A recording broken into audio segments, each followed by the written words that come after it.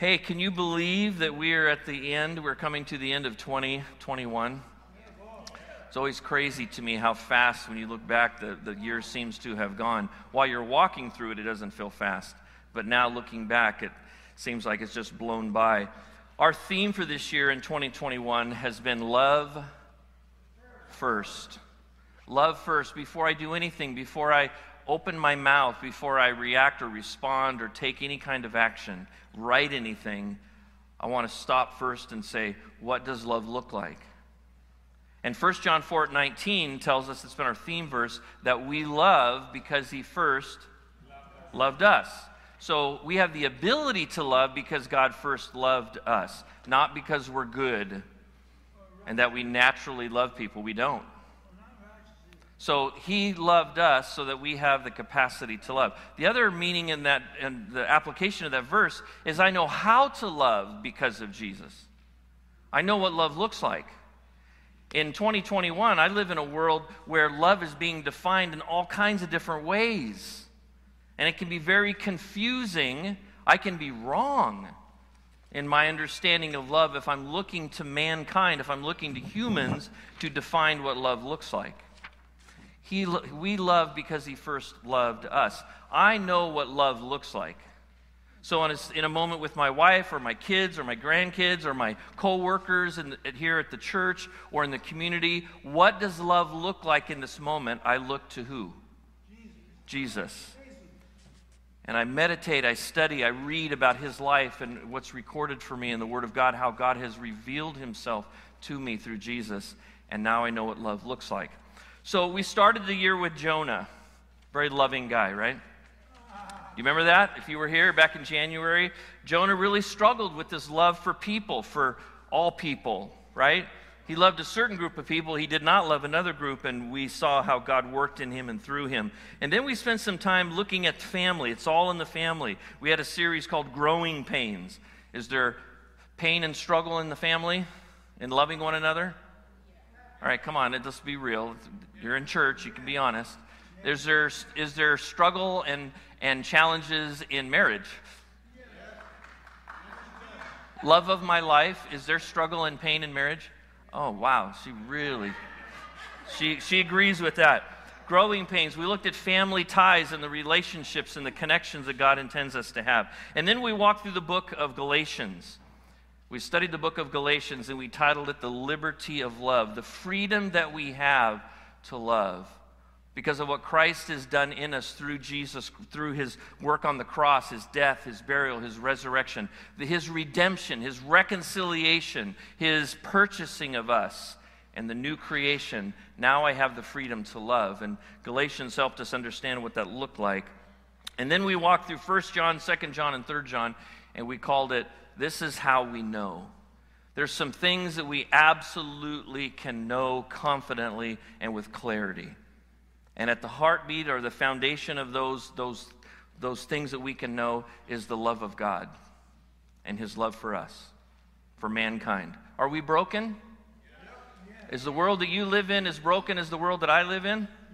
Is it filled with pain and hurt and selfishness and struggle? Yeah.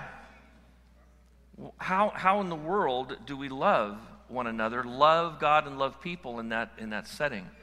And the Apostle John walked us through that. He recorded, it was through the Holy Spirit that he wrote, and it's been preserved for us to know exactly what it looks like to love. The love God has for us and the love that we are to have for others. And then we started the series that we're wrapping up today. And then next Sunday is our last Sunday together in 2021. Is that crazy? And then on the 26th, we take a sabbatical Sunday, and we're a volunteer-run church. And so everybody, we close the office, we take a week, and we spend with family and loved ones and worshiping God, celebrating Christmas together as families. So this morning is our last week in this series, the series that we've called One Another. And if you've been here, you know that we talked about accepting one another, what the Word of God has to say about what it looks like to accept and forgive one another, serving one another, teaching and admonishing one another, encouraging one another, and love one another. Now, my assignment for this morning was to look at all the don'ts. There's a bunch of don't one another's. Don't criticize one another. Don't judge one another. Are you glad you came this morning? Okay, good. But I'm gonna take a little turn. I want us to look at why the one another's are so important to God. Why do they matter so much to Him? The fact is, they've always mattered to Him. The one another's are not, we focused on the New Testament, but the one another's aren't new. They're not just in the New Testament. In fact, in Leviticus chapter 19, we have a list of one another's. Leviticus 19, starting in verse 11. You must not steal. Who do we steal from? Yes. In a practical sense, we steal from one another. We do steal from God because it all belongs to Him. But we practically steal from one another. There was a news story last night about someone who stole a smoker barbecuer thing from the taco place. I don't know if some of you saw that. And the owner of the restaurant's like, man, I just want my smoker back because they just got awarded best tacos in the universe or something. And so we need that smoker. And somebody stole it, and then they put it on Facebook to sell it to make some money. Everything belongs to God, so ultimately we're stealing from Him. But in a practical, it's one another. This is how we relate to one another. And when God says in Leviticus, you must not steal, He's talking about don't steal from one another. In fact, you must not act deceptively or lie to one another. You must not swear falsely by my name, profaning the name of your God, because I am Yahweh. You must not oppress your neighbor or rob him. The wages due a hired hand must not remain with you until morning. When they're done with the work, you pay them. Don't hang on to it. You must not curse the deaf or put a stumbling block in front of the blind. Those who are in need, don't put obstacles. Don't make their life difficult. But you are to fear your God. I am Yahweh. We're to love one another. Do you see that there? You must not act unjustly when deciding a case. Those in authority, those who have the ability or the position of judging and overseeing in our society, in our culture. You must not act unjustly when deciding a case. Don't be partial to the poor or give preference to the rich. Judge your neighbor fairly. You must not go about spreading slander among your people. Let that sink in for a minute. Don't talk badly about each other. Don't backbite. What's the word? Gossip. I heard it. Yeah. We don't call it gossip in the church. We call it prayer request. Yes. Pray with me for this person. Stop spreading slander among your people. You must not jeopardize your neighbor's life. I am Yahweh. You must not harbor hatred against your brother or sister. Rebuke your neighbor. You got an issue between the two of you. Rebuke them directly, and you will not incur guilt because of them. Do not take revenge or bear a grudge against a member of your community, but love your neighbor as yourself. I am Yahweh. I love that. I love how the Holman translates that into English for us. I am Yahweh. Because it would be many years later that Yahweh would take on human form, and He would show up in what we celebrate as Advent, as Christmas. And when He was asked what the greatest commandment was, do you remember what Yahweh in human form said? Love the Lord your God with all your heart, mind, and soul. He quotes, Jesus the rabbi quotes Deuteronomy, and then he quotes Leviticus. Love your neighbor as yourself. The truth is, the one another's, the instructions that we're given in relationship to one another has always mattered to God. It's always been critical to God. Why is that? Why is it so important to God how we treat each other? Would you join me in Ephesians chapter 2 on your Bible, on your phone, or in your Bible? It'll be on the screen behind us this morning. If you're at home watching, I encourage you to get out your Bible, get out your phone, and follow along as we read through this text. All of chapter 2 and this letter to the church in Ephesus, and keep that in mind, Paul is writing to a group of people who have gathered. They call themselves the church, the family of God, in this town of Ephesus, and he's writing to that church very similar. The details look different, the clothing looks different, but as we read, you'll realize once again that people are people. And he's writing to this church, and all through chapter 2, he's talking about, he does this very passionate history lesson, that there's been a divide, there's been a separation between the Jew and the Gentile, the Jewish nation, God's people, and the other nations. He'll use the word hostility. There's a hatred. Anybody familiar with a hatred for Jewish people today? You've heard about this, you've seen this, you've watched it unfold in our world. It hasn't changed, has it?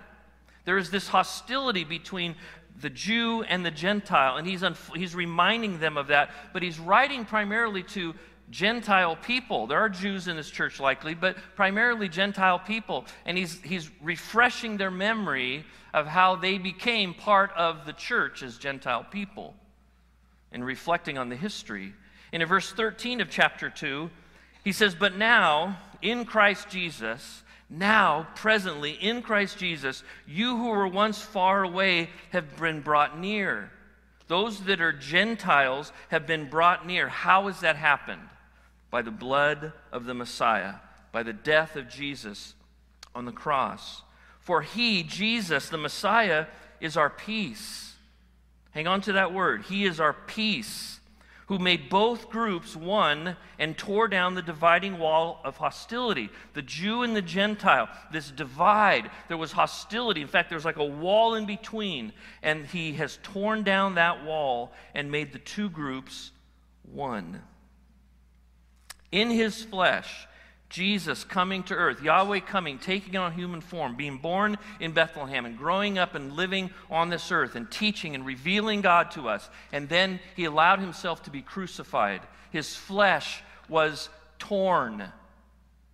His flesh was pierced. We're going to come to the Lord's table later, and we're going to remember that. That's what he said to his disciples. This cup, this bread, they are my blood and my body, which are poured out and torn, broken for you. In his flesh, he made no effect. He removed the divisiveness of the law. The issue was that the Jews kept the law and the Gentiles didn't.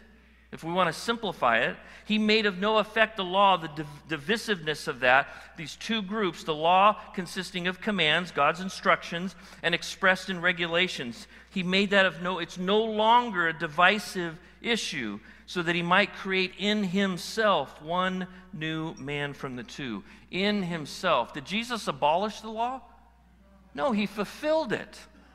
And he brought together Jew and Gentile in himself. He might create, this is the heart of God, to create in himself, in Jesus, one new man, one new group, one new person from the two groups. And the result is what? Peace. Peace. Peace between people, between these two groups that were at odds with each other, hated each other. Now, because of Christ, there is peace. And he did this so that he might reconcile both to God, people to God, in one body through the cross, and put the hostility to death by the cross, by it. Amen is right. In that one sentence, Paul, he unveils the eternal purposes of God, that God through Christ has made it possible for broken, sinful human beings to be reconciled to him. But don't miss, it's also in reconciliation with one another, so that there is peace this way and there is peace this way. This is why it matters to God. This is why the one another's, and we've been talking about them, how to teach and admonish, and you challenge us, man. That's hard to do. And encourage one another and serve one another. And if you've been here through these weeks, there might be times when you go home and it's like, wow, this is a lot of work. I got to let go of a lot of stuff. I got to start doing stuff. I got to, in the power of the Holy Spirit, I need to give forgiveness. I need to receive forgiveness. I need to let love overlook a multitude of sins, and I need to make right things that are wrong between me and other people. I have to admit my guilt. I have to take responsibility for my part in the conflict, in the divide. I need to go home and live in my marriage in a new way, because the one another's apply to me and my wife, to me and my kids, to me and my grandkids, to me and my coworkers. Man, this is a lot. Yes, it is. Why does it matter? Because this is the heart of God, to bring peace where there is no peace. There was no peace between me and God before my faith in Jesus Christ, my trusting in Him, and embracing the work that He did on my behalf. I didn't earn it. I couldn't earn it. I don't merit it. I just cried out in faith and said, Jesus, I embrace what you've done for me. I confess with my mouth that you're Lord. And I believe in my heart that you, Father, you raised Him from the dead. And God made peace between me and God. Paul talks about in Ephesians and Colossians that before that, I was God's enemy. Now I'm at peace with God. So now, everything this way is going to be awesome, right? This matters to God because the heart of God is to make peace between His creation, those that sin, all of us, that sin has broken us apart, and He wants to restore that peace, and He wants it done in the context of peace with one another. You may not think in terms of Jew and Gentile, but I'm confident that you do, as we all do, think in terms of other things where there is division and hostility. I don't like them. I don't want to be around them. I don't want to closer home. I don't want to talk to them. I don't want to sit with them. Well, what is it about them? Well, they're this and I'm this. It always comes down to that.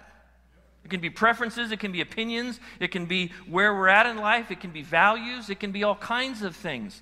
Paul says the greatest divide that has existed on a human level is between the Jew and the Gentile, and God brought them together to live together in the church, in the body of Christ, in peace. Peace with God and peace with one another. He did this so that He might reconcile both to God in one body, the church, through the cross, through the work of Jesus, what He did on the cross, and put the hostility between, the lack of peace between people to death. God's heart is that we would live, dwell, walk together in peace. Not a come to church, how you doing? Oh, I'm good. Yeah. How you doing, Amy?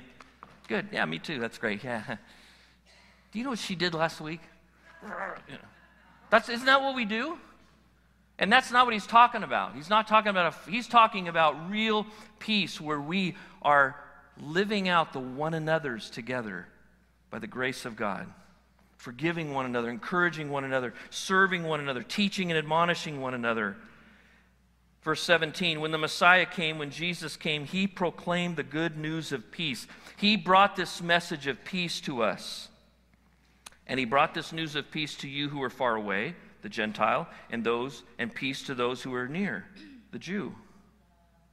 For through Him, through Jesus, we both have, Jew and Gentile, all of us have access by one Spirit to the Father. One Spirit to the Father. So then, you're no longer foreigners and strangers, but you're all fellow citizens with the saints and members of God's household. The saints, I believe, is a reference to the Old Testament, the characters that are there, and the Gentile not being a part of that storyline. And he says, you are now. You are a part of the storyline with Abraham and Isaac and Jacob and Joseph and David and Moses, and I could go on. All those who have come before you, you're all part of the same family. You're fellow citizens with the saints, and you are now members of God's household. And this household is built on something. Do you see in your Bible? It's built on the foundation of the apostles and prophets, with Christ Jesus Himself as the cornerstone. So if you're in construction, now we don't do this much anymore. We don't do it in the way that they did then. I remember watching, I framed houses for a little bit with my dad, and I remember watching them set the forms. And they didn't have a cornerstone, but they had a point, they had a marker that everything else came off of that. They had to identify where this corner was, and then the form for the foundation, the concrete would come off of that point, or piers or whatever it was. There is a cornerstone, and Paul says it's Jesus Christ. He is the standard. He is the starting point. And then from that cornerstone, there is a foundation that has been laid. And then he says the whole building, everything that goes on top of it, is being put together by Him, by Jesus, growing into a holy sanctuary in the Lord. You also, he's saying, this has been going on, and it's been going on for 2,000 years. Now let's make it personal.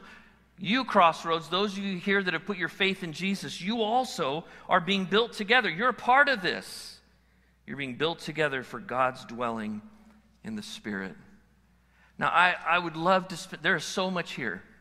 And I know lunch is coming, so don't panic. I'm not gonna take 3 hours like I'd like to unpack what is here. Let me try to just say it in a way that maybe we can take with us, and we can allow the Holy Spirit to transform us and give us some direction. Let me say it this way. Let me give you three thoughts why I believe it is so important to God, these one another's. The first one is this: the Father gave us Jesus specifically, intentionally, to reconcile sinners to Himself and to one another. And it's said here, as well as other places, that this is good news. It is good news.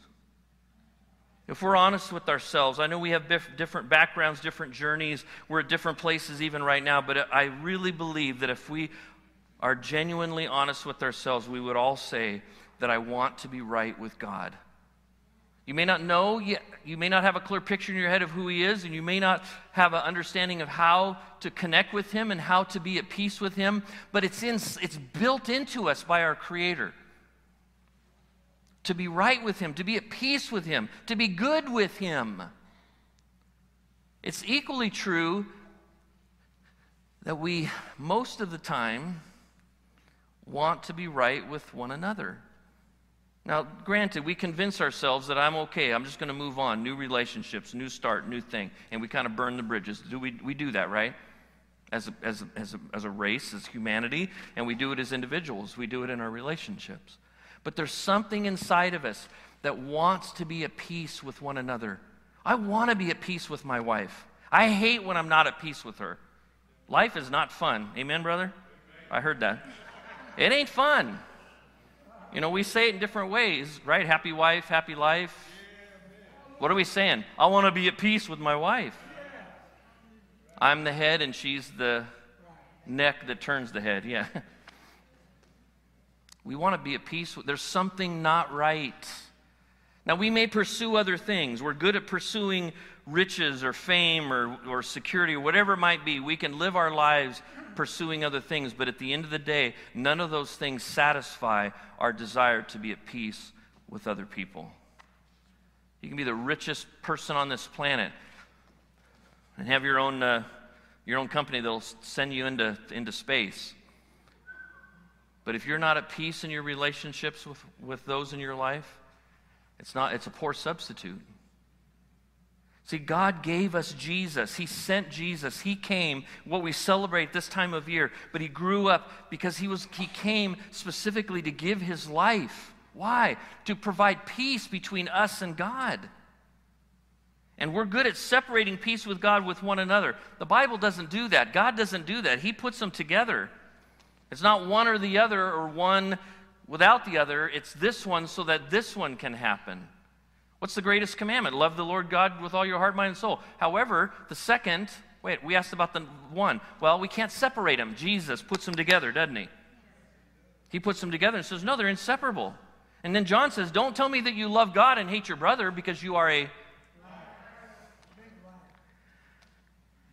The Father gave us Jesus to reconcile sinners, us, to Himself and to one another.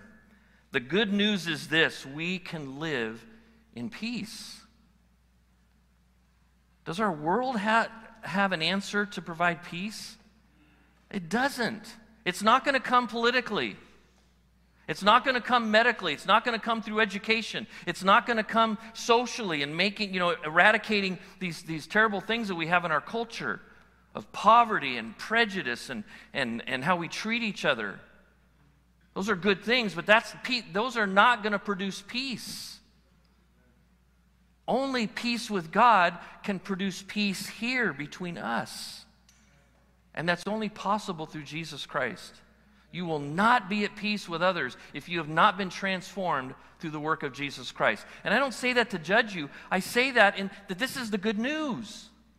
If you've been on this planet any length of time, you're looking, how do I have peace?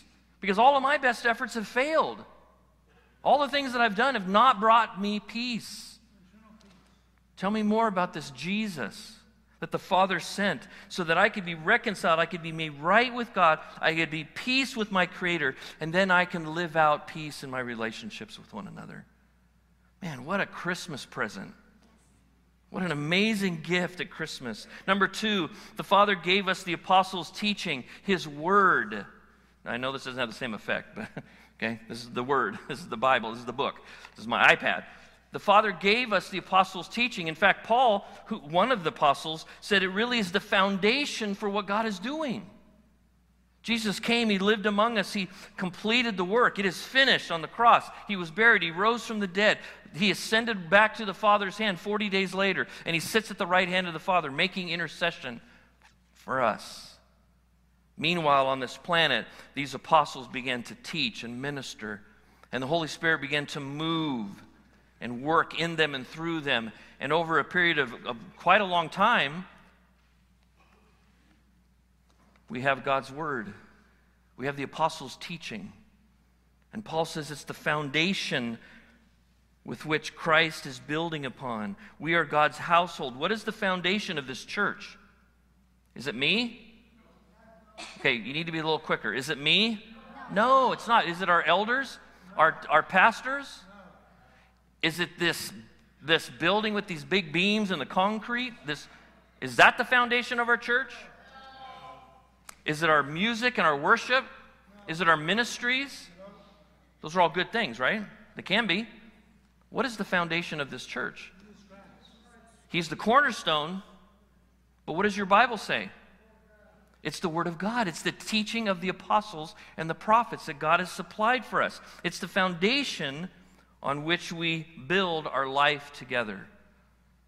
So we don't agree. Joey and I get in a disagreement. Joey wins.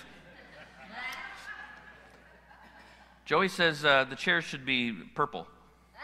And I go, no, the chairs should be green. Well, no, blue. How about blue? You're tracking with me, right? I'm being silly. It's usually much more serious than that. Okay, behavior, how we treat each other. What's right, what's wrong. And so we discuss and then we disagree. What are we going to do? What's the foundation that we can build our life together on? God's Word. It's the teaching of the apostles.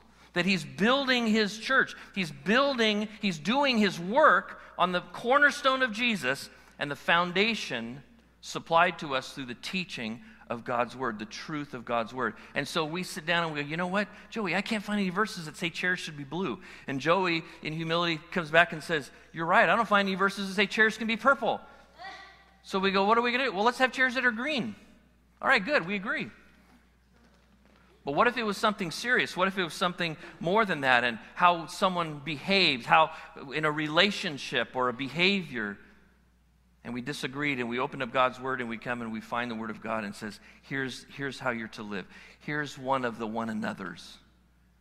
What's the foundation of Joey and I being at peace with each other, being a part of the same building, the same family? It's the Word of God. And we both humbly go, okay, that's what the Word of God says.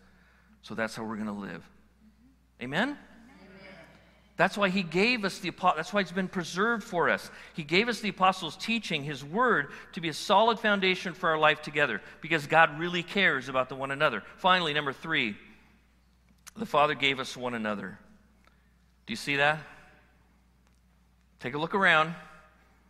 Merry Christmas. These are your gifts. Look up here. Merry Christmas. Sorry. You know, don't judge a gift by its wrapping, okay? It may not.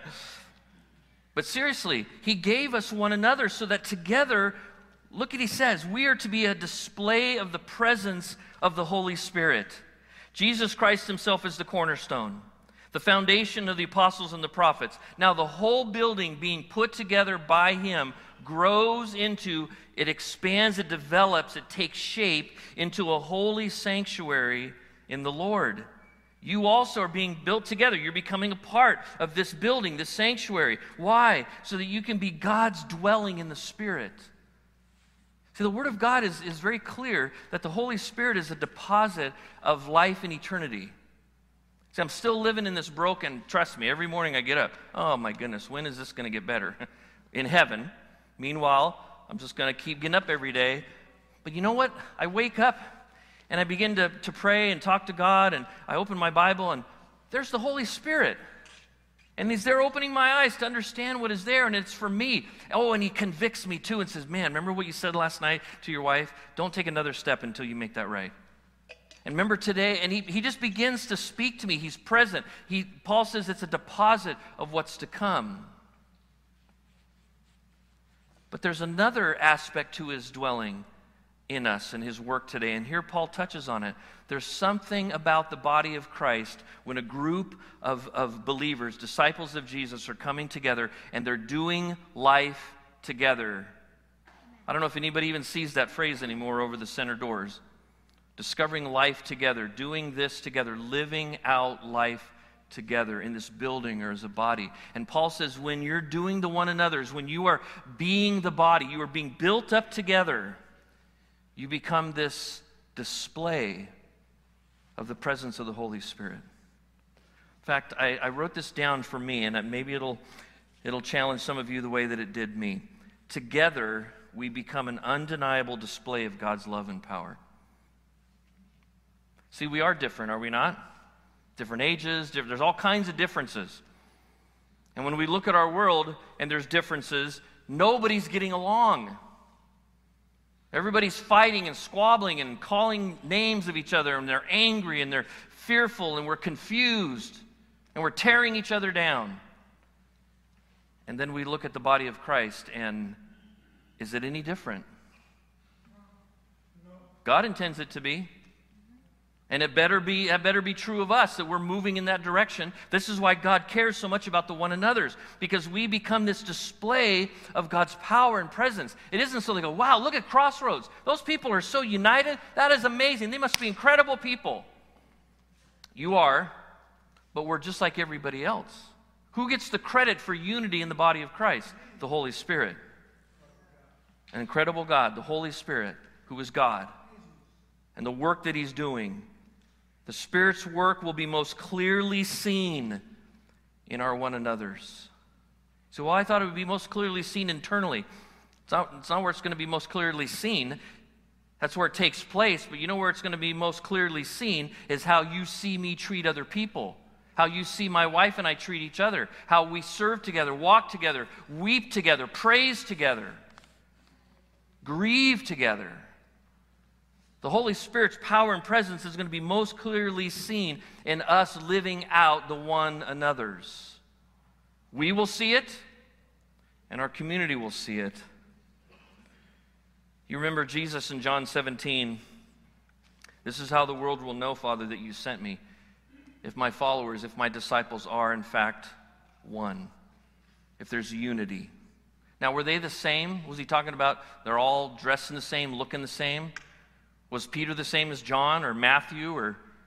No. What's he talking about? He's talking about this. That there is a building, a family, that you are serving one another. And when you become a part of that, the Holy Spirit's presence and power is seen clearly. In fact, let me just take you to a couple paragraphs later. In our Bibles, it's chapter 4, verse 15. Paul unpacks this a little more specifically. Just a few paragraphs later in his letter. Speaking the truth in love. Speaking the truth in love, let us grow in every way into Him who is the head.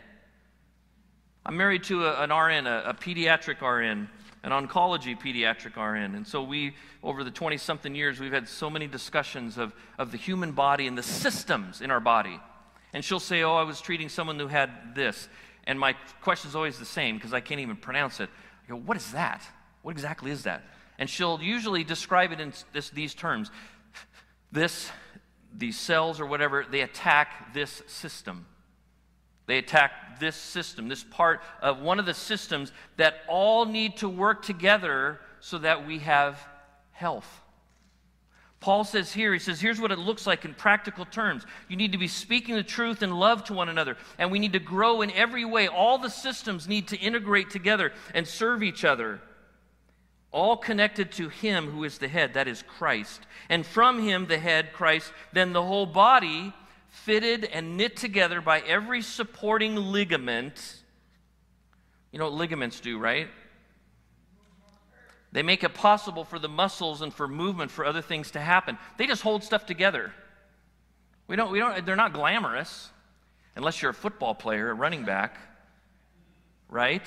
And you tear a ligament, your ACL or whatever it might be, and now your career's over, your season's over. Because that ligament is not there to hold the parts together so they can do what they're designed to do. He says the body is like, we're like all these ligaments. We're all connected. We promote the growth of the body by supporting one another and for the building up itself in love by the proper working, God's design, proper working of each individual part. Let me say it this way. My time is done. And I would encourage you to consider writing some of these down. They're just simple statements, declarations, really. We all have a responsibility to one another. We do.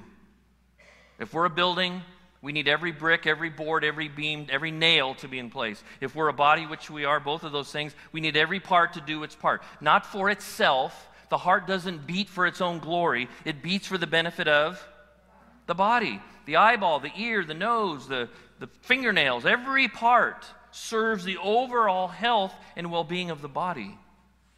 And every part has a role, the proper working of each individual part. We have a responsibility to one another. Number 2, we need one another. Brothers and sisters, there is no room for pride in this church family. Do you hear me? And I'm speaking to me, all of us. There's no room for pride. We need one another if we're going to grow and live at peace with one another. We cannot function, number 3, we cannot function as a body without one another. Paul kind of talks about this in a humorous way. Do you remember? He says, what if the whole body were a giant eyeball? Is that funny to you? Could you imagine what the carpet looked like if giant eyeballs just rolled in here every week and made... Yeah, exactly. We'd pay a whole lot more for cleaning, clean up that mess. Or what if the whole body was one giant ear? How would we even get here? How would we do anything? Ha, ha, ha. How would we do anything? How can we function in the body if we don't all recognize that we are different parts and that we all need one another? We are dependent. This is number 4. We are dependent on one another for growth. My spiritual growth is dependent on you and you on me. That's what he's saying. Finally, number 5, we belong to each other. We belong to each other. You are not your own. You're part of God's family, and what that means, coming into God's family, is that you belong to a family. You're a part of us, this.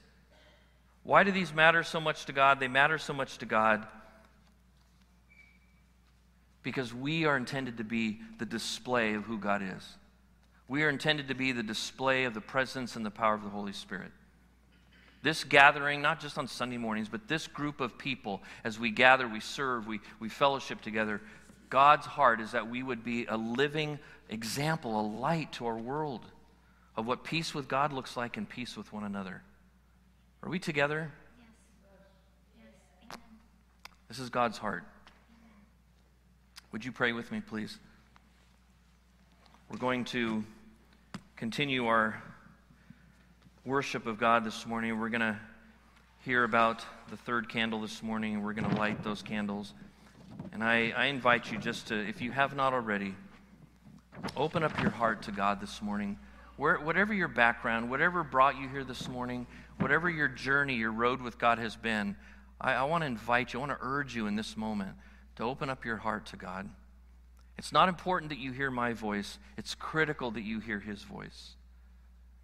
I pray that you've written down these verses in Ephesians 2 and 4 and that you would go and read them again and allow God to speak to you. In this moment, Father, we invite your Spirit. He's here. We're not inviting Him here. We're inviting you, Holy Spirit, to have your way in our hearts and in our thoughts. We are easily distracted by so many things. It's too hot. It's too cold. What we got going on today, God, our plans, our anger, our fear, our broken relationships, our failures, our guilt. Father, you know that these distract us from hearing your voice. And my prayer for me and for each of us here and watching online, that we would hear your voice. Open up the eyes of our heart to see who you are. Father, thank you for loving us so deeply, so persistently that you sacrificed your Son. We celebrate his death, his burial, his resurrection. We celebrate his birth.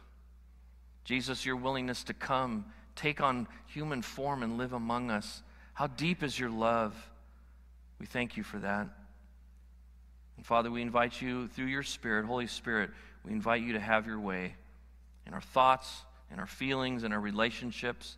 If we need to make something right with someone, God, would you convict us even in this moment? So at the soonest possible moment, we would go and make right what is wrong. In Jesus' name I ask it. Amen.